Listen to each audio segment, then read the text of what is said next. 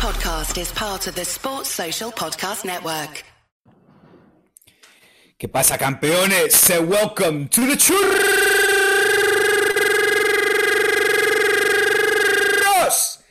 y Tácticas podcast.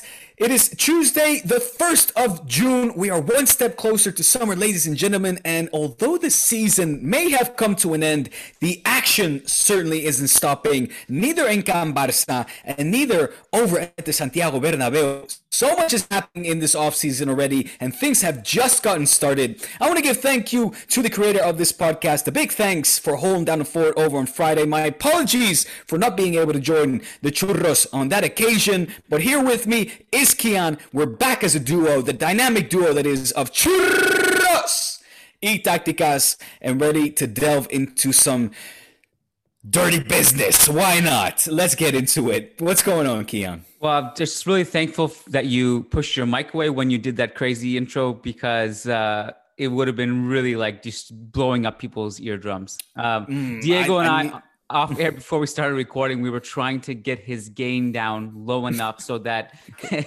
we don't run into the same problem. It could go even lower, Diego, to be honest. Could go lower. But it also could be because you were super excited on the intro that, you know, the gain could have been on negative and you would have put the mic on blast. So how am I doing? I'm doing well. You are right. It's just a bit crazy right now. It's off season. I forget about this every year somehow. That off season is actually much busier than the season itself. It's just I'm going to be on my fourth massive article within the week because Ancelotti is returning. And to be honest, I haven't even started that yet. I've written the headline and then I was preparing for churros, and it's going to be a late night. And I haven't had any thoughts on Ancelotti yet publicly. I'm excited to disclose them, I guess. And I'm not even sure if I've even processed it to even formulate my accurate thoughts by the end of the day. But it's just one thing after another. And Real Madrid have an art at making you forget about the thing that they want you to forget about. Zidane's letter was 300,000 years ago. Yeah, move on quick. So it's this is how it operates. So we're here. That's such of the times, Kian. You gotta get with it. Because as soon as you snooze, just that one split second too soon, I feel like you're missed an entire age worth of news and like. So much has happened since we last spoken. We haven't spoken about that Zizou letter, neither. Of course, there's been new signings over at Can Barça, El Kun Agüero, Eric Garcia. You got your Jordi Alaba over at Real Madrid. David Alaba, of course. Love it. But I'm going to use that. Did you like that? I like that. But the big news, really, at this point is Carlitos' way. Carlitos is making his way back to the Bernabeu, back over to Real Madrid. Somewhat of a curveball. I didn't see this one coming, but then again, maybe I'm too focused and delved into the Barca matters to have gotten my head out of the sand and take a look around to see that was actually a viable option. I thought they were going to go elsewhere, but it seems that Real Madrid like these stints of part twos, let's say. We saw it with Zizou, and now le toca a Carlos. Now it's Ancelotti's part two over at Madrid. It's his turn to come back. Well, twice now in the last few years, they've decided to go and dig up old coaches, which is fine. It's not unprecedented in the club's history. It's happened quite a bit. It's happened with, it's happened with Del Bosque. It's happened with Di Stefano. It's happened with what's his name? Camacho. Yes, it's happened with Capello. It's happened with numerous amount of coaches. It's happened with Say the name. I want to hear. Who? The part two. What's his name? I'm not saying the name because I can't think of it. Not Clemente, but the guy that after one day he was like, I said Camacho. I said Camacho. Yeah. Camacho. Yes. Yeah. Camacho. Javier. Is it Javier Camacho? No me acuerdo. No. And Jose Antonio Camacho. Jose Antonio, gracias. Should be noted that widely should be known for being one of the greatest left backs in Real Madrid history, and not as a disaster manager. But anyways, having said that, so I think so. This one's interesting, and to your question, like, did we see it coming and stuff, or maybe it came out of nowhere? It did to an extent come out of nowhere, because of the managers that were discussed, which was Raul, Conte, Allegri, Pochettino, and really, and then we're talking about Ancelotti. Raul Castilla manager, okay, that's realistic. Conte leaving Inter, that's realistic. Allegri was jobless, was realistic. Pochettino was under contract, but reported like he wants to leave, and also they want to give her that contract. So Ancelotti was actually under contract. So I don't think he was really on the radar in that sense. I will say this points to a lot of different things. Why did Real Madrid decide to bring Carlo back? It's a loaded question, which I think, requires a lot of different angles and kind of this holistic view to kind of decipher it. One, I think one easy thing we can get out of the way. I don't think they were too enamored with the options, especially after Allegri didn't want to wait for Real Madrid and was mopped up. I don't think Conte was the main option that the club really would have swooned over. I think he was just a option because he was out of a job. The other thing is a lot of people in the club, I think, felt Raul is a candidate for the future. Possibly even, by December of this year, if Ancelotti it just becomes a disaster by December and he leaves and Raul just steps in. The other thing is that I think with the way the club's PR is right now, and it's not great, it's not good. It's a lot of criticism, a lot of distractions, a lot of talk about why haven't Real Madrid signed players. Also, in conjunction to the way Zidane left in his letter in AS yesterday. On top of all of that, there's also the separate discussion which ties into adding fuel to the fire, is that they don't have any signings, marquee signings to distract people right now. Yeah. Ancelotti is in a lot of ways a guy that just makes sense for a club that is in a PR disaster. He is not going to cause problems. He is a completely respectful coach. He never talks shit about Real Madrid or the club. He had every right to complain into the 2014-2015 season when the club sold Xabi Alonso and Di Maria and replaced them with James Rodriguez and Toni Kroos. Kroos obviously was an incredible signing, but my point is that, like for like subs that just weren't there. We never got to replace Xabi, and James was not his signing. He had a lot of reasons to complain. And also when the club fired him unfairly, he still didn't talk shit. He said, I would come back if the club asked me to. He had good things to say about Florentino Perez. So he's not a manager who's going to cause problems, right? And I think that's something that the club noted, like, okay, like he's not going to be a distraction. He's just going to come in. He's not going to add fuel to the fire. He will just try to basically not cause any problems. And he obviously was successful relatively. I think a lot of people argue he was widely successful in those 2 years. And the only reason he didn't win a trophy in the second year was because the team was decimated.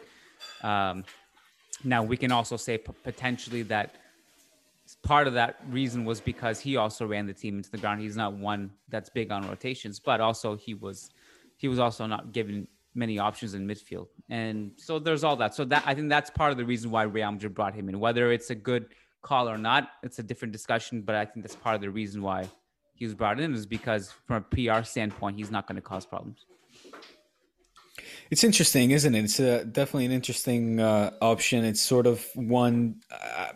I co-sign everything you just said, in particular when you talked about it's the most peaceful option. It's almost like they don't want to, again, like you said, add more fuel to the fire. They want somebody with a more a demeanor that really kind of, I guess, portrays a more what's the word I'm looking for?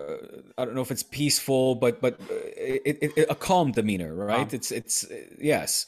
I think that's an accurate way to kind of describe it. Not to say that your Raul's wouldn't be, and I'm a little bit surprised that Raul was not being talked more about as a viable candidate, because I still remember that even back in the day when Guti was managing, I want to say Almeria. I think it was Almeria. Yeah, he was at Almeria, yeah.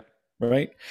His name seemed to be linked quite heavily with the Madrid job at that moment, and whereas Raúl was really hardly being talked about this time around, even though I think he's been doing great things with Castilla. Obviously, he was on the verge of qualifying, advancing, and promoting the team to the next division.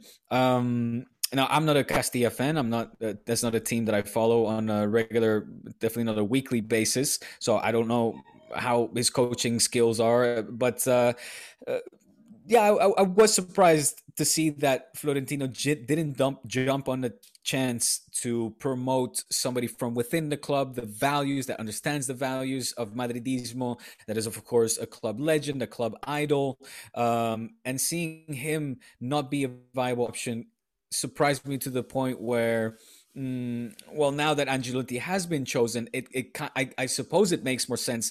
And I never thought that as a realistic option, seeing as quite recently I remember reading that he supposedly, and this was in the paper, but recently I read that he rejected the Inter de Milan job. So he seemed that he was quite happy over at Everton. Now, if Real Madrid, Barca, etc., come knocking on the door, it's of course a completely different question. And I think Ancelotti as well always, again, to reiterate your words, was very gracious when it came to his words towards Real Madrid. Didn't hold any grudges for perhaps being ejected out of his manager seat prematurely. He is, of course, the coach that won the Décima as well, if I'm not mistaken, as well as the Copa del Rey, and what else would it have been? The Mundial de Clubes, maybe? He won the Club World Cup. He did. Other than that, it was just the Champions League. Yeah. And the Copa del Rey, no, with the famous one where Ramos. Oh, that's right. Yeah. That was the final against Barca. Yeah.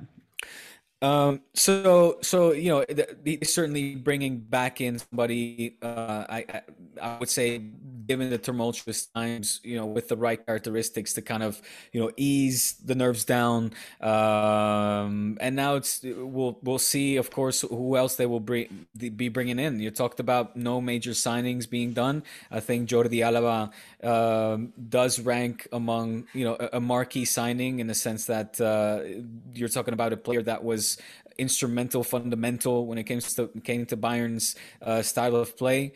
And so that's already one. But of course, the times are what they are, and news travels quickly, and memories are.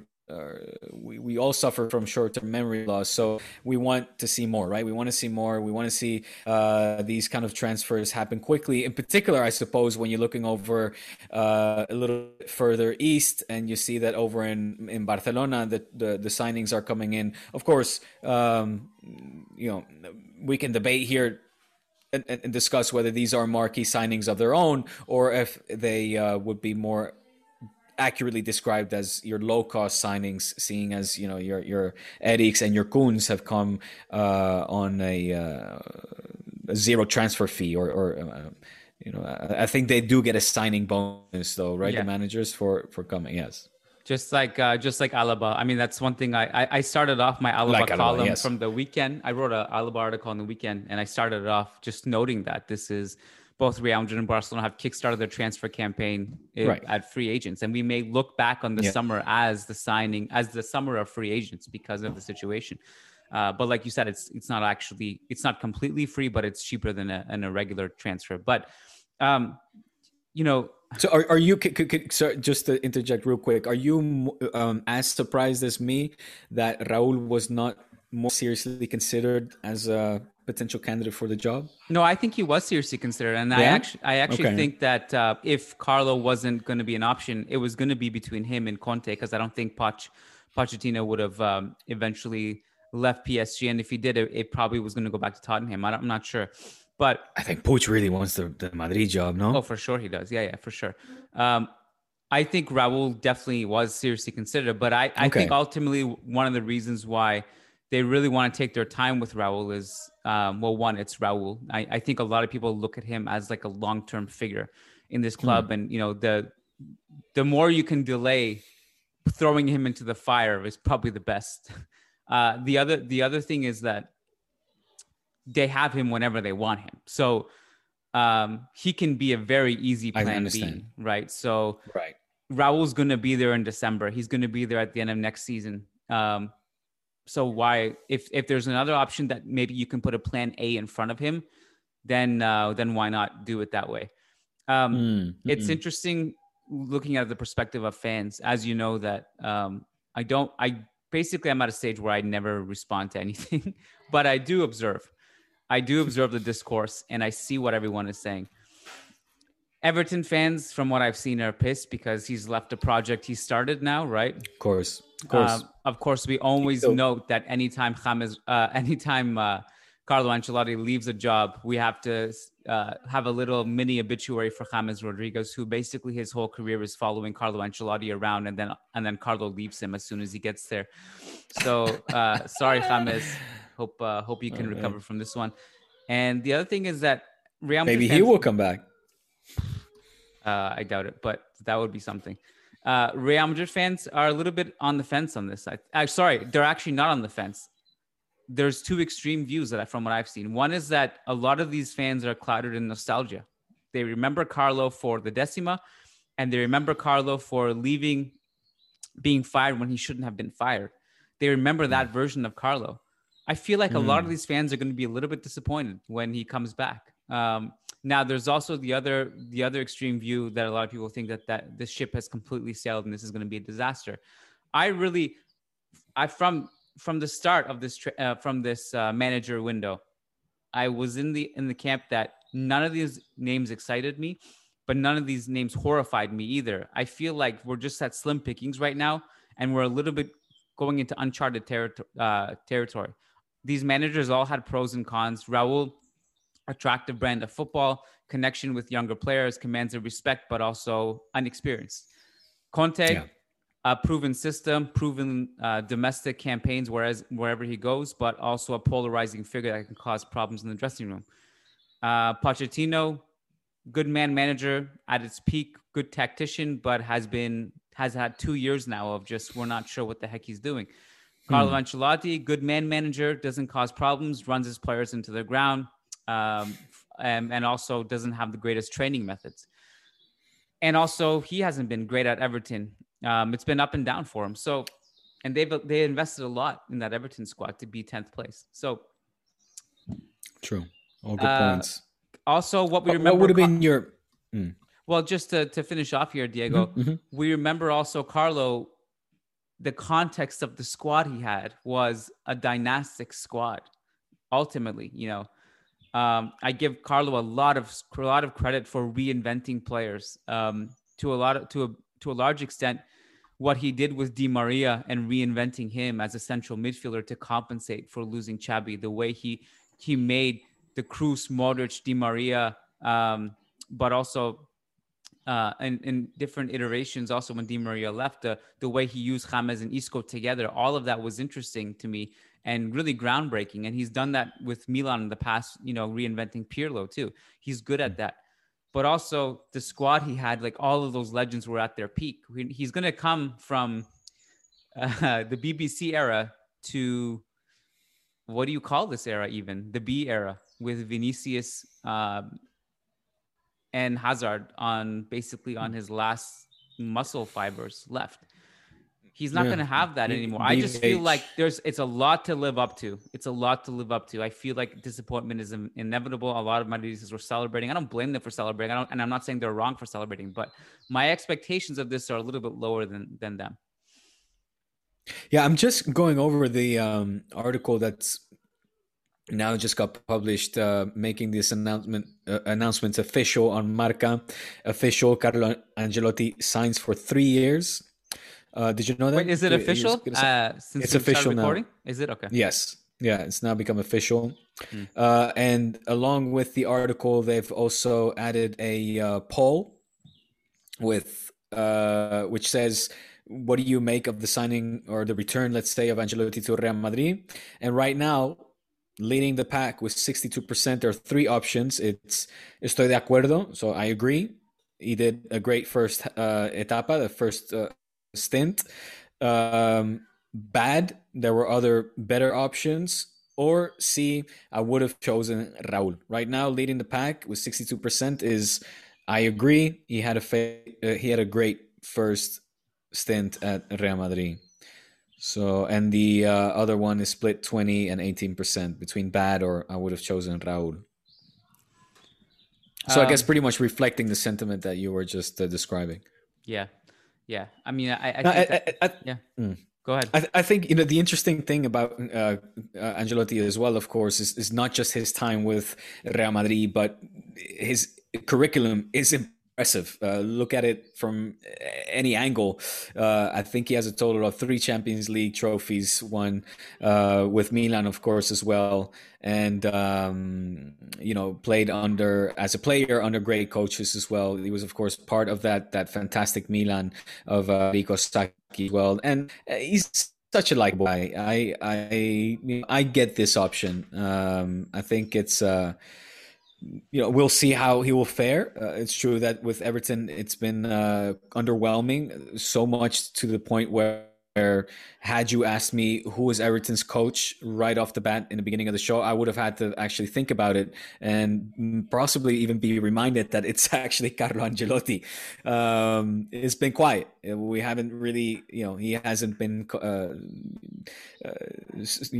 stirring up any waves in the football world while over at Everton, even though he still had a long contract in place as well. I mean, it was around mid the 20s, right? 24, 25. He still had a few years left on his contract. So they 24. So they clearly had placed a lot of faith, trust in him to continue to lead this project. So I understand why Everton fans would be, quite upset with this.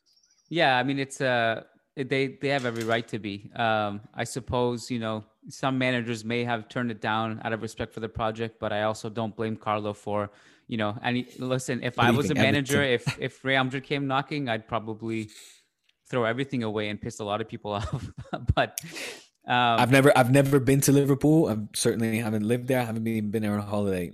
But if I could choose between Liverpool and Madrid as a city to live in. Is Everton in Liverpool? I don't have any grasp on geography in England. Bro, the stadiums are literally across the road from each other. It's the derby, cool. Liverpool and Everton. Yeah, Liverpool derby. Yeah. So,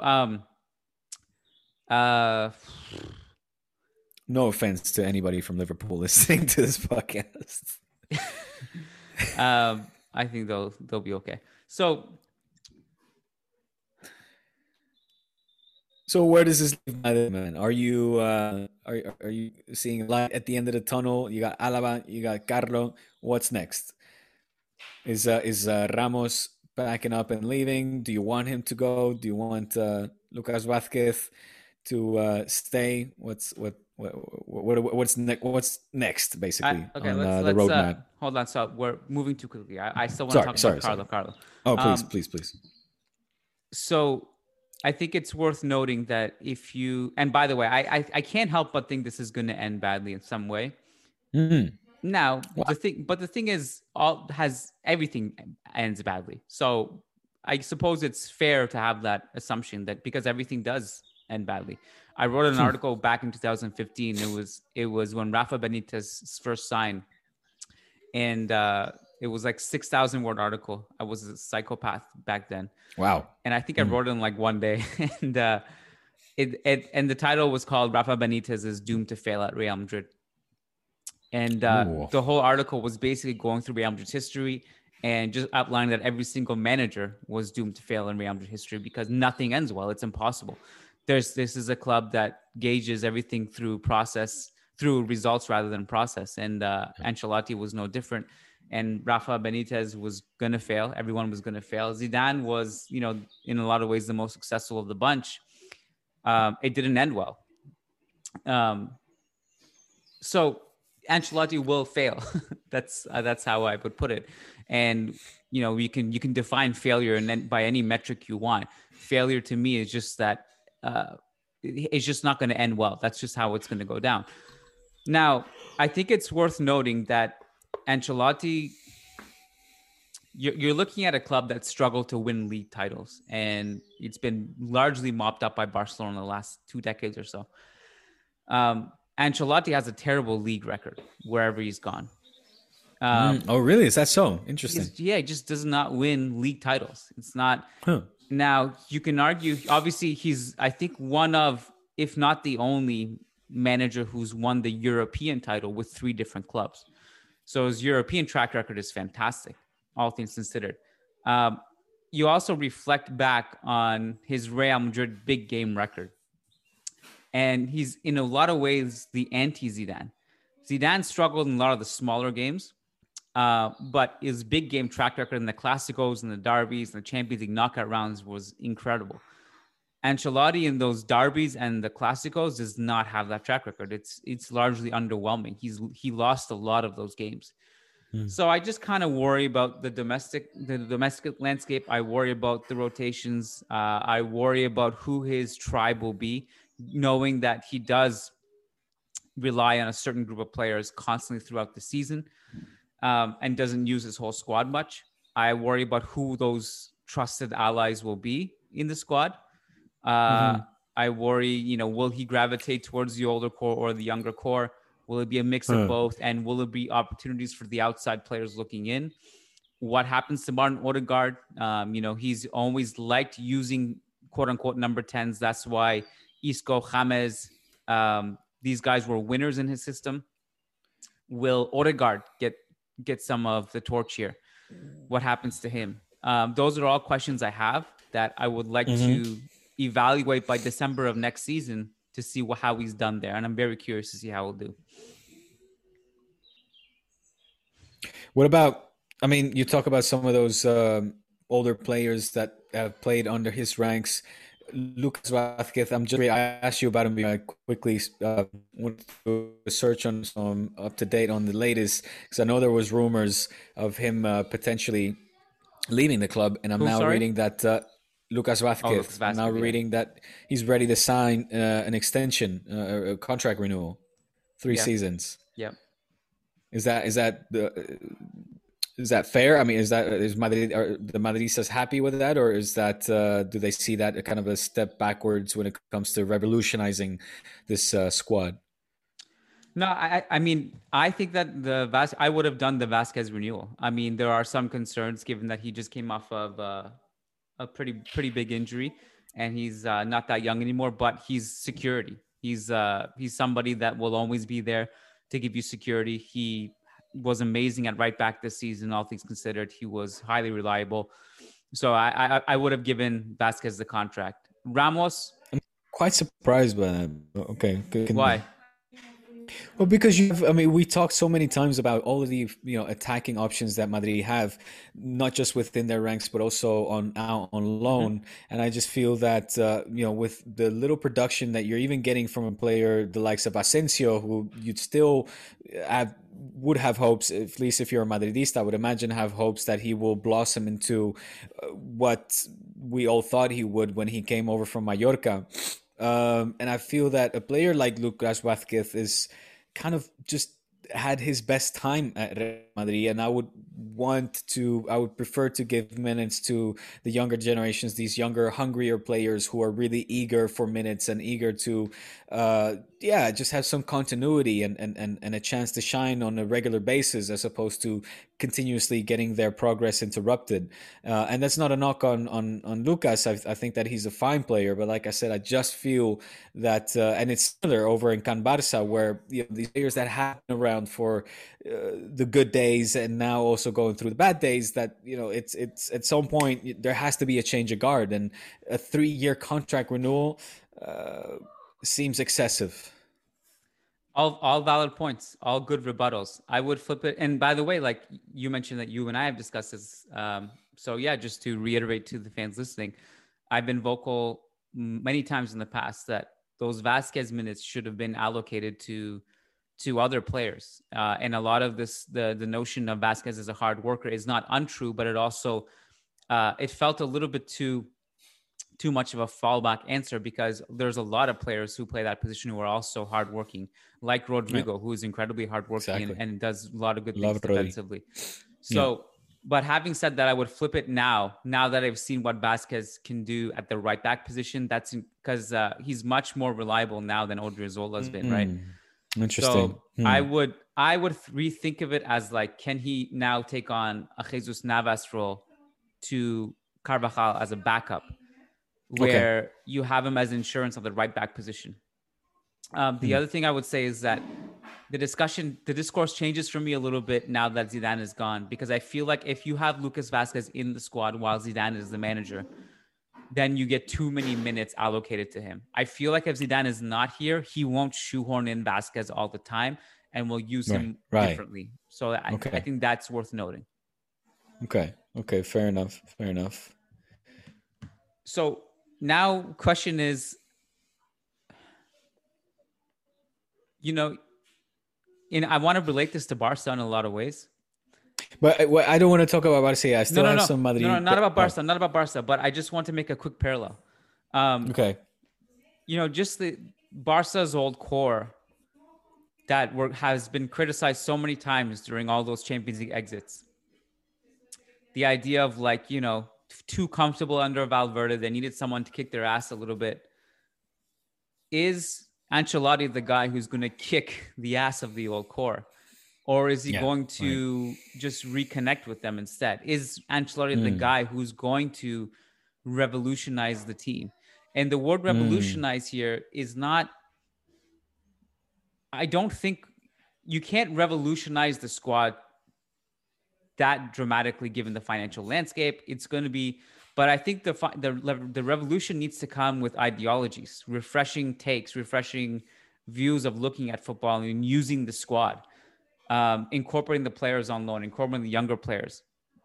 So somebody like Raul would have naturally revolutionized that. Carlo, I don't see him doing that. I don't know if he's the guy to do that. I'm not sure. Unless he comes in and he's able to detach himself from the relationships he has with those older players, I don't know if you're going to get that revolution. That's my concern. Yeah, I think that's, again, a very accurate and astute observation. It seems that here in Spain, there's a saying, you have coaches that prefer the mano dura method, the hard hand method, or mano blando, the soft hand method.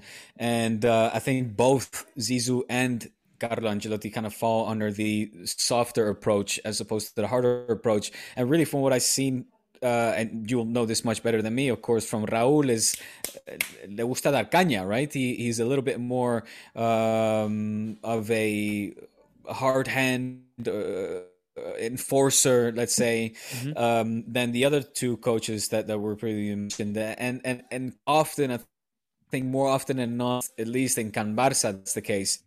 There seems to be these tendencies where it's always one extreme or the other, I'm just trying to think of it. Like Van Gaal went out and in came, not immediately, but Van Gaal left and in came Frank Rijkaard. It's like you had one extreme, very intense man. Now, obviously, when he exited, we had Serra Ferrer. There was a list of disasters, but eventually we ended up with, and of course, the old Atletico coach, Antic as well, rest in peace. But eventually, the more long-term coach was Frank Rijkaard. And of course, Frank was a completely more chilled out approach, much more of a players-oriented manager, relatable to that, much more comparable, I would say, to a Zizou in that sense. And then we went to a Pep Guardiola. Again, we flipped the pancake around, and in comes a coach that is extremely intense, demands 100 and something % from his players, not just in the games, but practices as well, is on top of their ass when it comes to their diets, what they eat and drink, whatever they fuel their body with. He was, obsessively sort of monitoring it. And then when Pep Guardiola, when his reign came to an end, it was Tito, right? It was his right-hand man. It was a more a softer spoken person. May he rest in peace as well, of course. But it seems that we had been kind of flipping back and forth between these types of characters.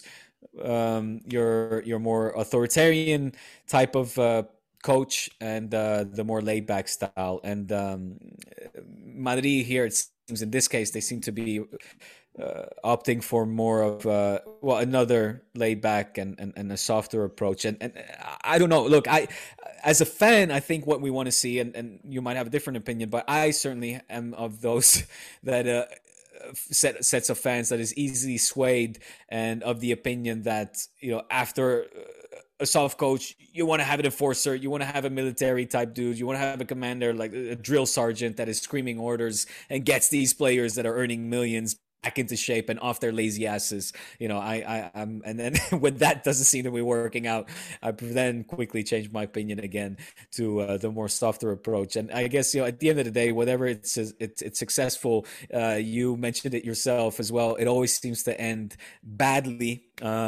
because success is it's very difficult to maintain. As Clive famously said once, reaching the top is easy, relatively easy, but maintaining the top, that's really the hard part.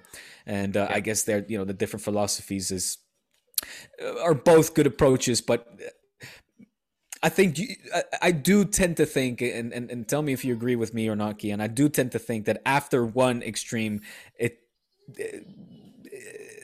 what really tends to kind of, get the players out of a funk is an extreme other approach. It's, the cold water, hot water. It's like, that sort of shock is what is needed. Otherwise, I think the players have a tendency to kind of be like, it's another buddy of ours. Hey, okay, we'll run around the field in just a minute, but let me just finish this bubble bath because this is real nice right now.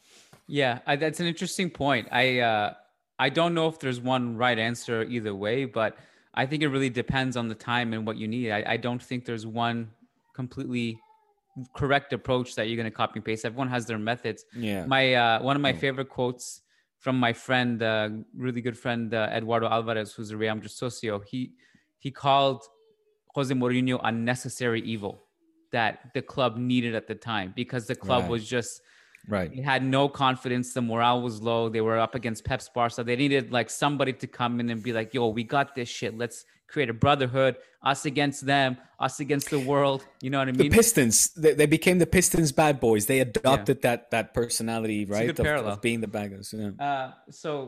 But then that ran its course, right? And that, if you can't sustain that for 5 years, by year 3, it just was like a cancer. It infiltrated. But Pepe was like,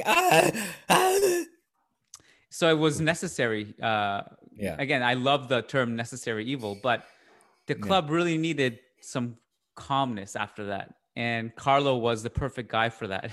No distractions, put your head down, work, humility, respect, right? And so totally. It's definitely, it's an interesting way of looking at it. But I really think it has to be the right person. That's the thing. Like, would Conte's methods have worked with this team? I don't know.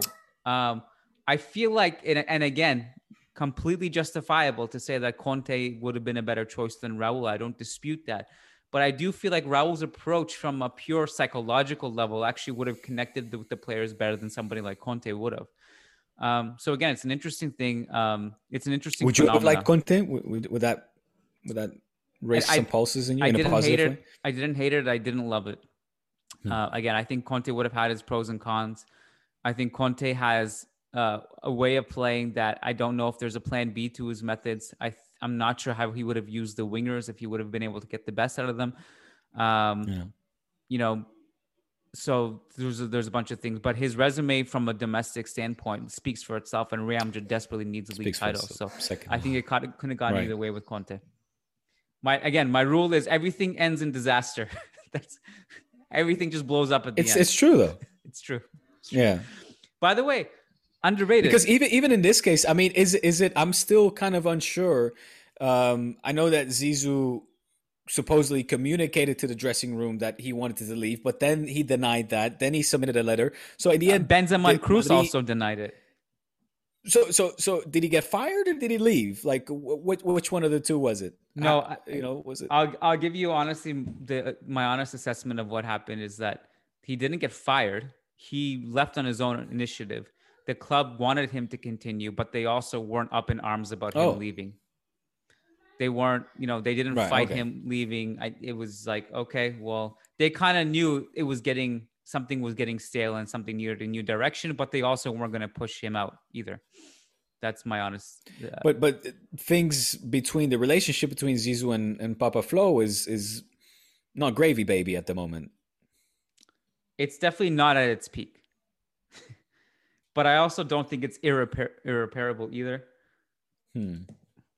I mean, look, Florentino is cold-blooded. He has never let emotion get into his business-making decisions. You can say that again. This is a guy like a cyborg can fire Ancelotti and then bring him back like nothing happened. So even Raul, get rid of a legend like Raul and then bring him back. Hierro was kicked out later on, came back to work within the club alongside Florentino.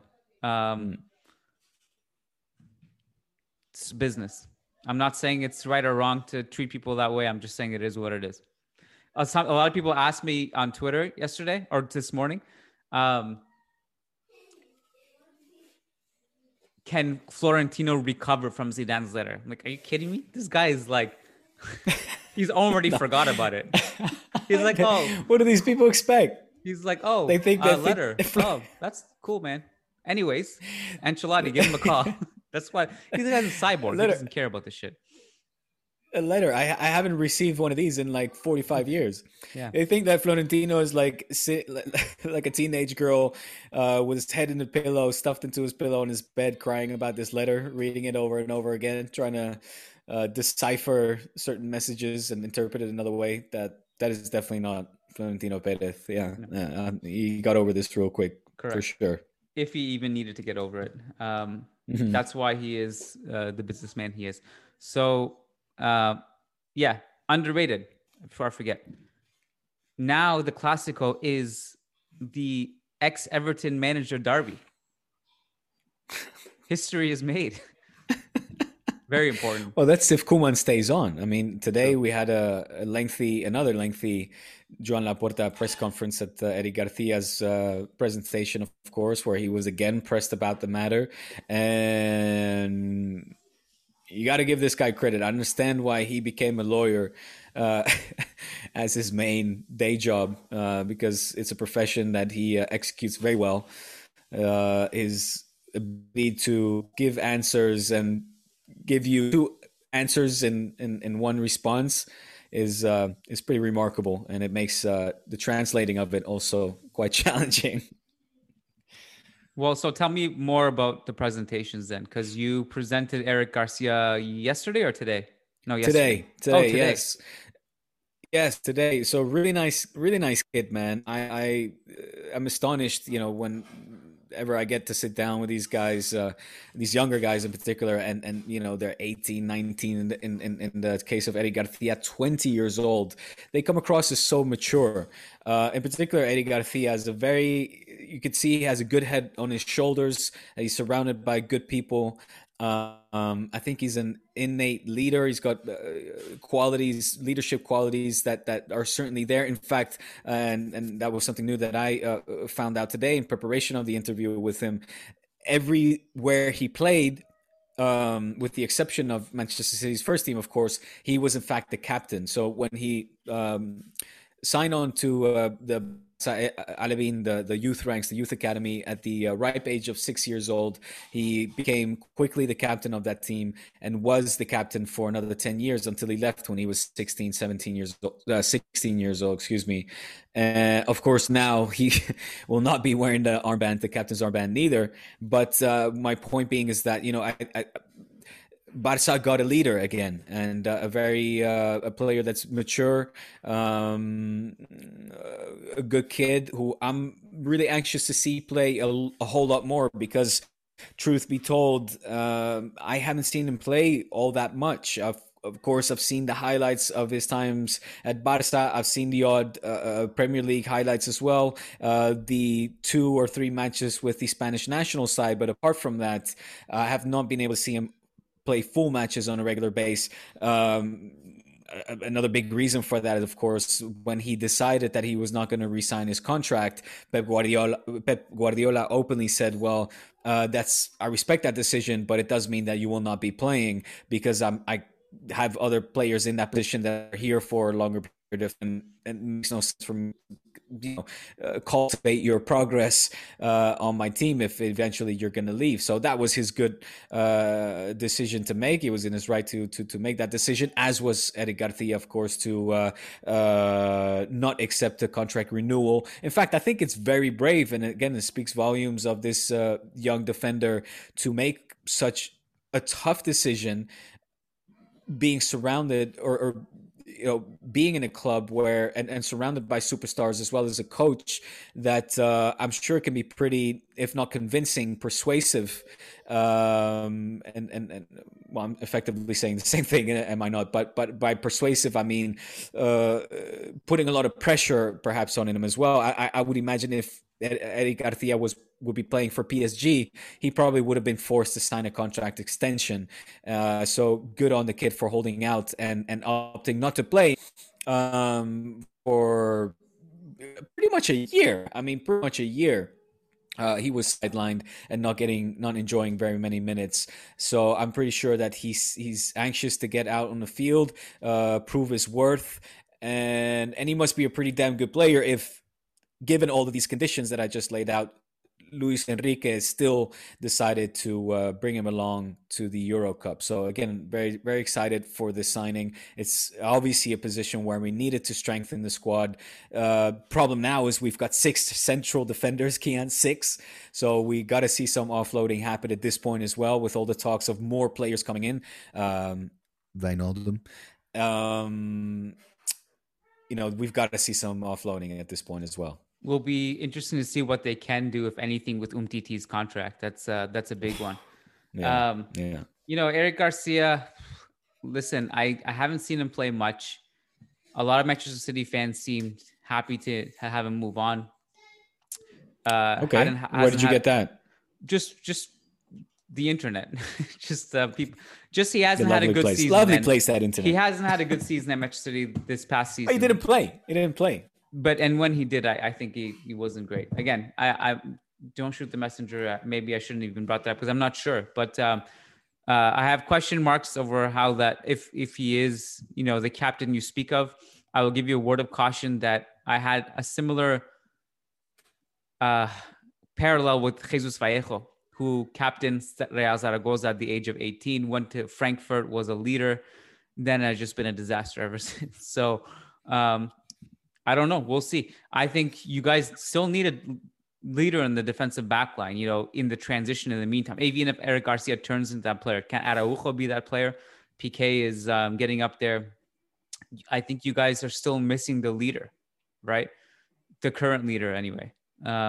Who's going to be that guy? There's a clear change of guard, though, happening over in Can Barça, which we're not seeing so much with Real Madrid. I remember a stat that stood out for me from the last Clásico, when one of many, but the one that I'm highlighting here is the average age group of the two teams, where normally Barça were always quite some years older than Madrid, and that has this season drastically changed and almost been cut in half. You're looking at players the likes of your Elishas, your Pedris, your even Frenkie, your Ansus, and now Oscar Minguez, Araujo, and now of course Eric Garcia as well. There's a clear sort of emphasis and focus on the rejuvenation of this aging squad, and I think, again, bringing in players like this who you said the internet says had a bad season. Again, I think a lot had to do with the fact that, as Pep Guardiola openly said, I'm not going to play a player that is not going to play for me in X months' time, and on top of that, still got chosen to join the Spanish squad for the Euro Cup. So there's clearly good qualities there. There's good football there. Yeah. A player that plays, the ball out from the back, has got great scoring abilities. His top goal scoring season was 10 goals. None of those were from penalties or set plays or free kicks or any of that. So I think you might be pleasantly surprised. Again, keep an eye on Eddie Garcia. I mean, if he does well, I'm not pleasantly surprised. What's the opposite of? What's the antonym of pleasantly surprised? Shocked with horror. Yeah, okay, I'll take that. What do you make of El Kun? Did you see any of the press conference of Kun when he was asked about Messi obviously staying and now that he's there? It was very funny, man. It was very amusing. It's just everybody was cracking up. Yeah.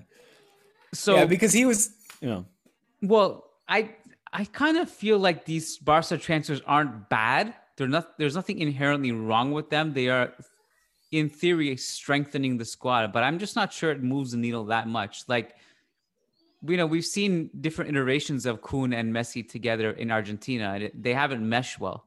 Not to say that they can't at club level, but he is obviously an upgrade to Braithwaite. I also wonder who loses in the front three. Do you think who gets benched? Are you allowed to say that? I have no idea. That'll be for Koeman or the manager to decide. Good political answer. What about Memphis? What's the situation with him? Are you allowed to say that? No. I'm honestly no. I mean, I can say I with all certainty that I'm uncertain. I'm more certain about another player whose name I whispered previously. In hindsight, I think better than having to sign Aguero now, it would have just made more sense to keep Suarez. It's the money, though, bro. It's the money. It's the money. That's what people seem to be forgetting. What, the salary? You think he would have cut? Yes, the salary. It was ginormous. And not just that. It's also, for me, it's two things. You got the salary factor, and then you have the being settled factor, if that makes sense. Like the I've been here so long. Who are you? What are you going to tell me to do? I'm used to my ways. I know my way around. Who cares? Let him talk a shit. You probably would have won the league title with him this season, and you don't have to sign Kun, and he's a better fit with Messi. It's an argument that is interesting to debate. I'm more inclined to say maybe because I just have to stick to my guns, but that moving Suarez off was the right decision at the time because. And I don't think he should have been the only player. Obviously we got Vidal went, Rakitic went, all these players had to go. Yeah. But those guys were definitely dead weight. Yeah, but more players like that, needed to be changed.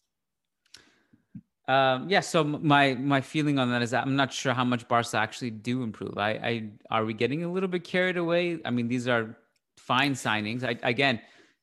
And I still struggle with Wijnaldum a little bit. And I really like Wijnaldum. I actually think he's a really good, he's a player that I like watching Liverpool. He's a player that I watch with the Dutch national team and I've enjoyed him. I just don't know if that's what, that's the priority right now. So I'm not saying they're bad signs. I'm just not sure how much they move the needle. That's all. I get that. I understand your concerns. I share most of those concerns. I appreciate your concern for my beloved club. And I will say that I do get a sense that most culés here in Barcelona, at least, I don't know about on the internet, but here in the Ciudad Condal are very excited for Kun Agüero, mainly because they take it as a given now that, of course, finish that thought. Well, and that's really what excites a lot of us. And obviously, I can't really say it in case they can come back to haunt me. But yeah, we'll save it for Friday. By the way, speaking of Friday, when I did my solo podcast, because you were doing your much more important thing, commentating the Basketball Barca EuroLeague, awesome stuff. Yeah. The clip is on Diego's Twitter and Instagram. Thank you for your shout out. I appreciated that. That was good. Some people thought it was you just promoting yourself. Yeah, I know. That was funny. So I had to navigate by myself the whole Koeman thing on Friday because I recorded it right after Laporta said his thing, and then Koeman said his thing and said, "I'm okay. I'm not in the hospital." And then Wasserman, Netherlands, said their thing where they compared the Koeman thing to marriage. And then they deleted that tweet. So I had to navigate all that by myself. Oh boy. So because I know you can only say so much about that publicly, but just navigating right now, it seems to be we're in the stage that Laporta is kicking the tires with other managers and seeing if he can find anything better. And is there, again, the managerial pool right now is not that exciting. I'm just not sure what they're waiting for. Yeah. I don't know. I mean, I can report what was said today in the press conference. Okay. Today, when he was pressed about the matter, they said, okay, but right now, because you keep giving us this, political answer where you sort of say we're in conversations, things are going really well, but we need this period of reflection and unified criteria, et cetera, et cetera. There's one a journalist said, if one is he's staying and two is he's leaving, where is your decision closer to the one or to the two? Does that make sense, this analogy? Again, I'm translating here, but that was the analogy. Okay. And Laporta stopped himself in his shoes, looked at the journalist, smiled, and said, I'm probably closer leaning to one, as in Koeman staying. So respect that he's honest about it. Respect. Yeah. I mean, most presidents would have tried to avoid the question completely. So I mean, whether for better or worse, he's at least honest about it. So one, to clear up again, one is Koeman. One is Koeman staying, and two is Koeman leaving. Yeah. Well, could you imagine if he said he's leaning towards two? Right. Yeah. That would have just erupted. Yeah. That would have been. I mean, what else is I say? But I actually believe him. I think that is probably the most realistic scenario at this point. It would have been different if like right now the manager selections, like you were choosing between Ten Hag as a free agent. Who else do you guys have orgasms over? Who else? Actually, who else? Ten Hag, Pep, Xavi, yeah. Setien. You guys loved Setien for like 24 hours there. No, there's still a core of us that still felt like he should have been given more time, and I include myself in that equation. Not with necessarily this entire group of players, but anyway, that's I don't want to get into that. Yeah. Who are we orgasming over and having wet dreams over? There's a lot of people like Klopp. Klopp would actually be amazing for what you guys. What's his name? Coño, the German guy. Flick. Thank you. Flicky. Yeah. None of those options are feasible right now, though. So it is what it is. All right. So what else do we need to discuss? Anything? I think that's good for me. I had a long day. I don't know how your day is looking, but so right now the plan is, I always forget about food, and you know me, it's like 10 p.m. and I haven't had a single calorie yet, so I'm gonna figure out food right now, and then I'm gonna be with my kids for a couple hours. Okay, yeah. What you're saying? I need to mention something, especially given more important than what I'm saying. Go for it. Our fantastic and loyal Patreon. Yes. Was it Island Girl? I believe her name was. Yeah. Yeah. Shout out to the Barca women's team. Triplete, of course. For sure.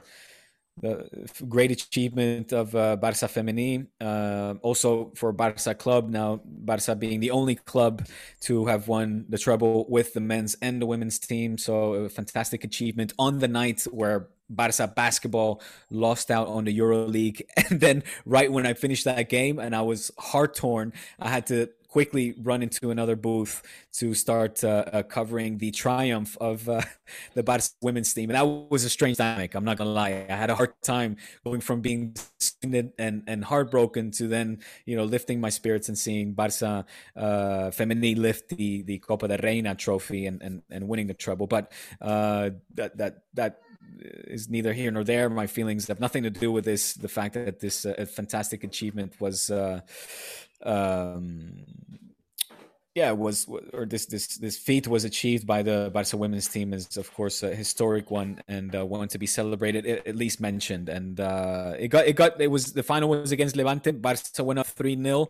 Levante pulled 2 goals back. Also, the Levante women's team doing justice there to that fantastic club that seems to be punching above their weight. Also in the women's division, reaching the final and then making life quite uncomfortable for Barca in that final. It was 3-2, could have gone down on the wire, but eventually Barca pulled through, the final score being 4-2, and the trophy and the treble coming home. Big congrats to them. Thanks for bringing it up. What is Barca out of the Euro League now? I don't really know how that works. It's finished. No, that was the final. That was the final. We lost the final. Yeah. So on to another season. But the ACB league, of course, is still going. So there's still the league, the National League to win. Right. To be won. And in that, how are we doing there? What's the Real Madrid situation? Barca Madrid, neck and neck, of course. Oh, okay, so I'm looking at it now. Yeah, number 1 and 2. How the hell do these... Okay, so we're 36-34. You guys are 36-32. Why are we first place? Oh, because you guys had... Oh, no, 36-2. And you guys are 36-4. Oh, my God. That is just utter domination. 36 wins. No, sorry, 34 wins and 2 losses for Real Madrid. It's like Golden State Warriors type shit. It's going to go down to the playoffs. The playoffs will be interesting. That's really when it gets testy and crunch time starts. Yeah. NBA playoffs have been amazing this year, by the way. I don't know if you've cared to stay up because the time difference is really tricky for you. It's even tricky for me, especially those West Coast games. But the 2 LA series have been super fun. Knicks, Hawks have been super fun. What else? I mean, basically everything else is kind of a bloodbath. But yeah. So I think tonight, I gotta catch up. Tonight is Lakers Suns, huge game. No AD. Oh, cool.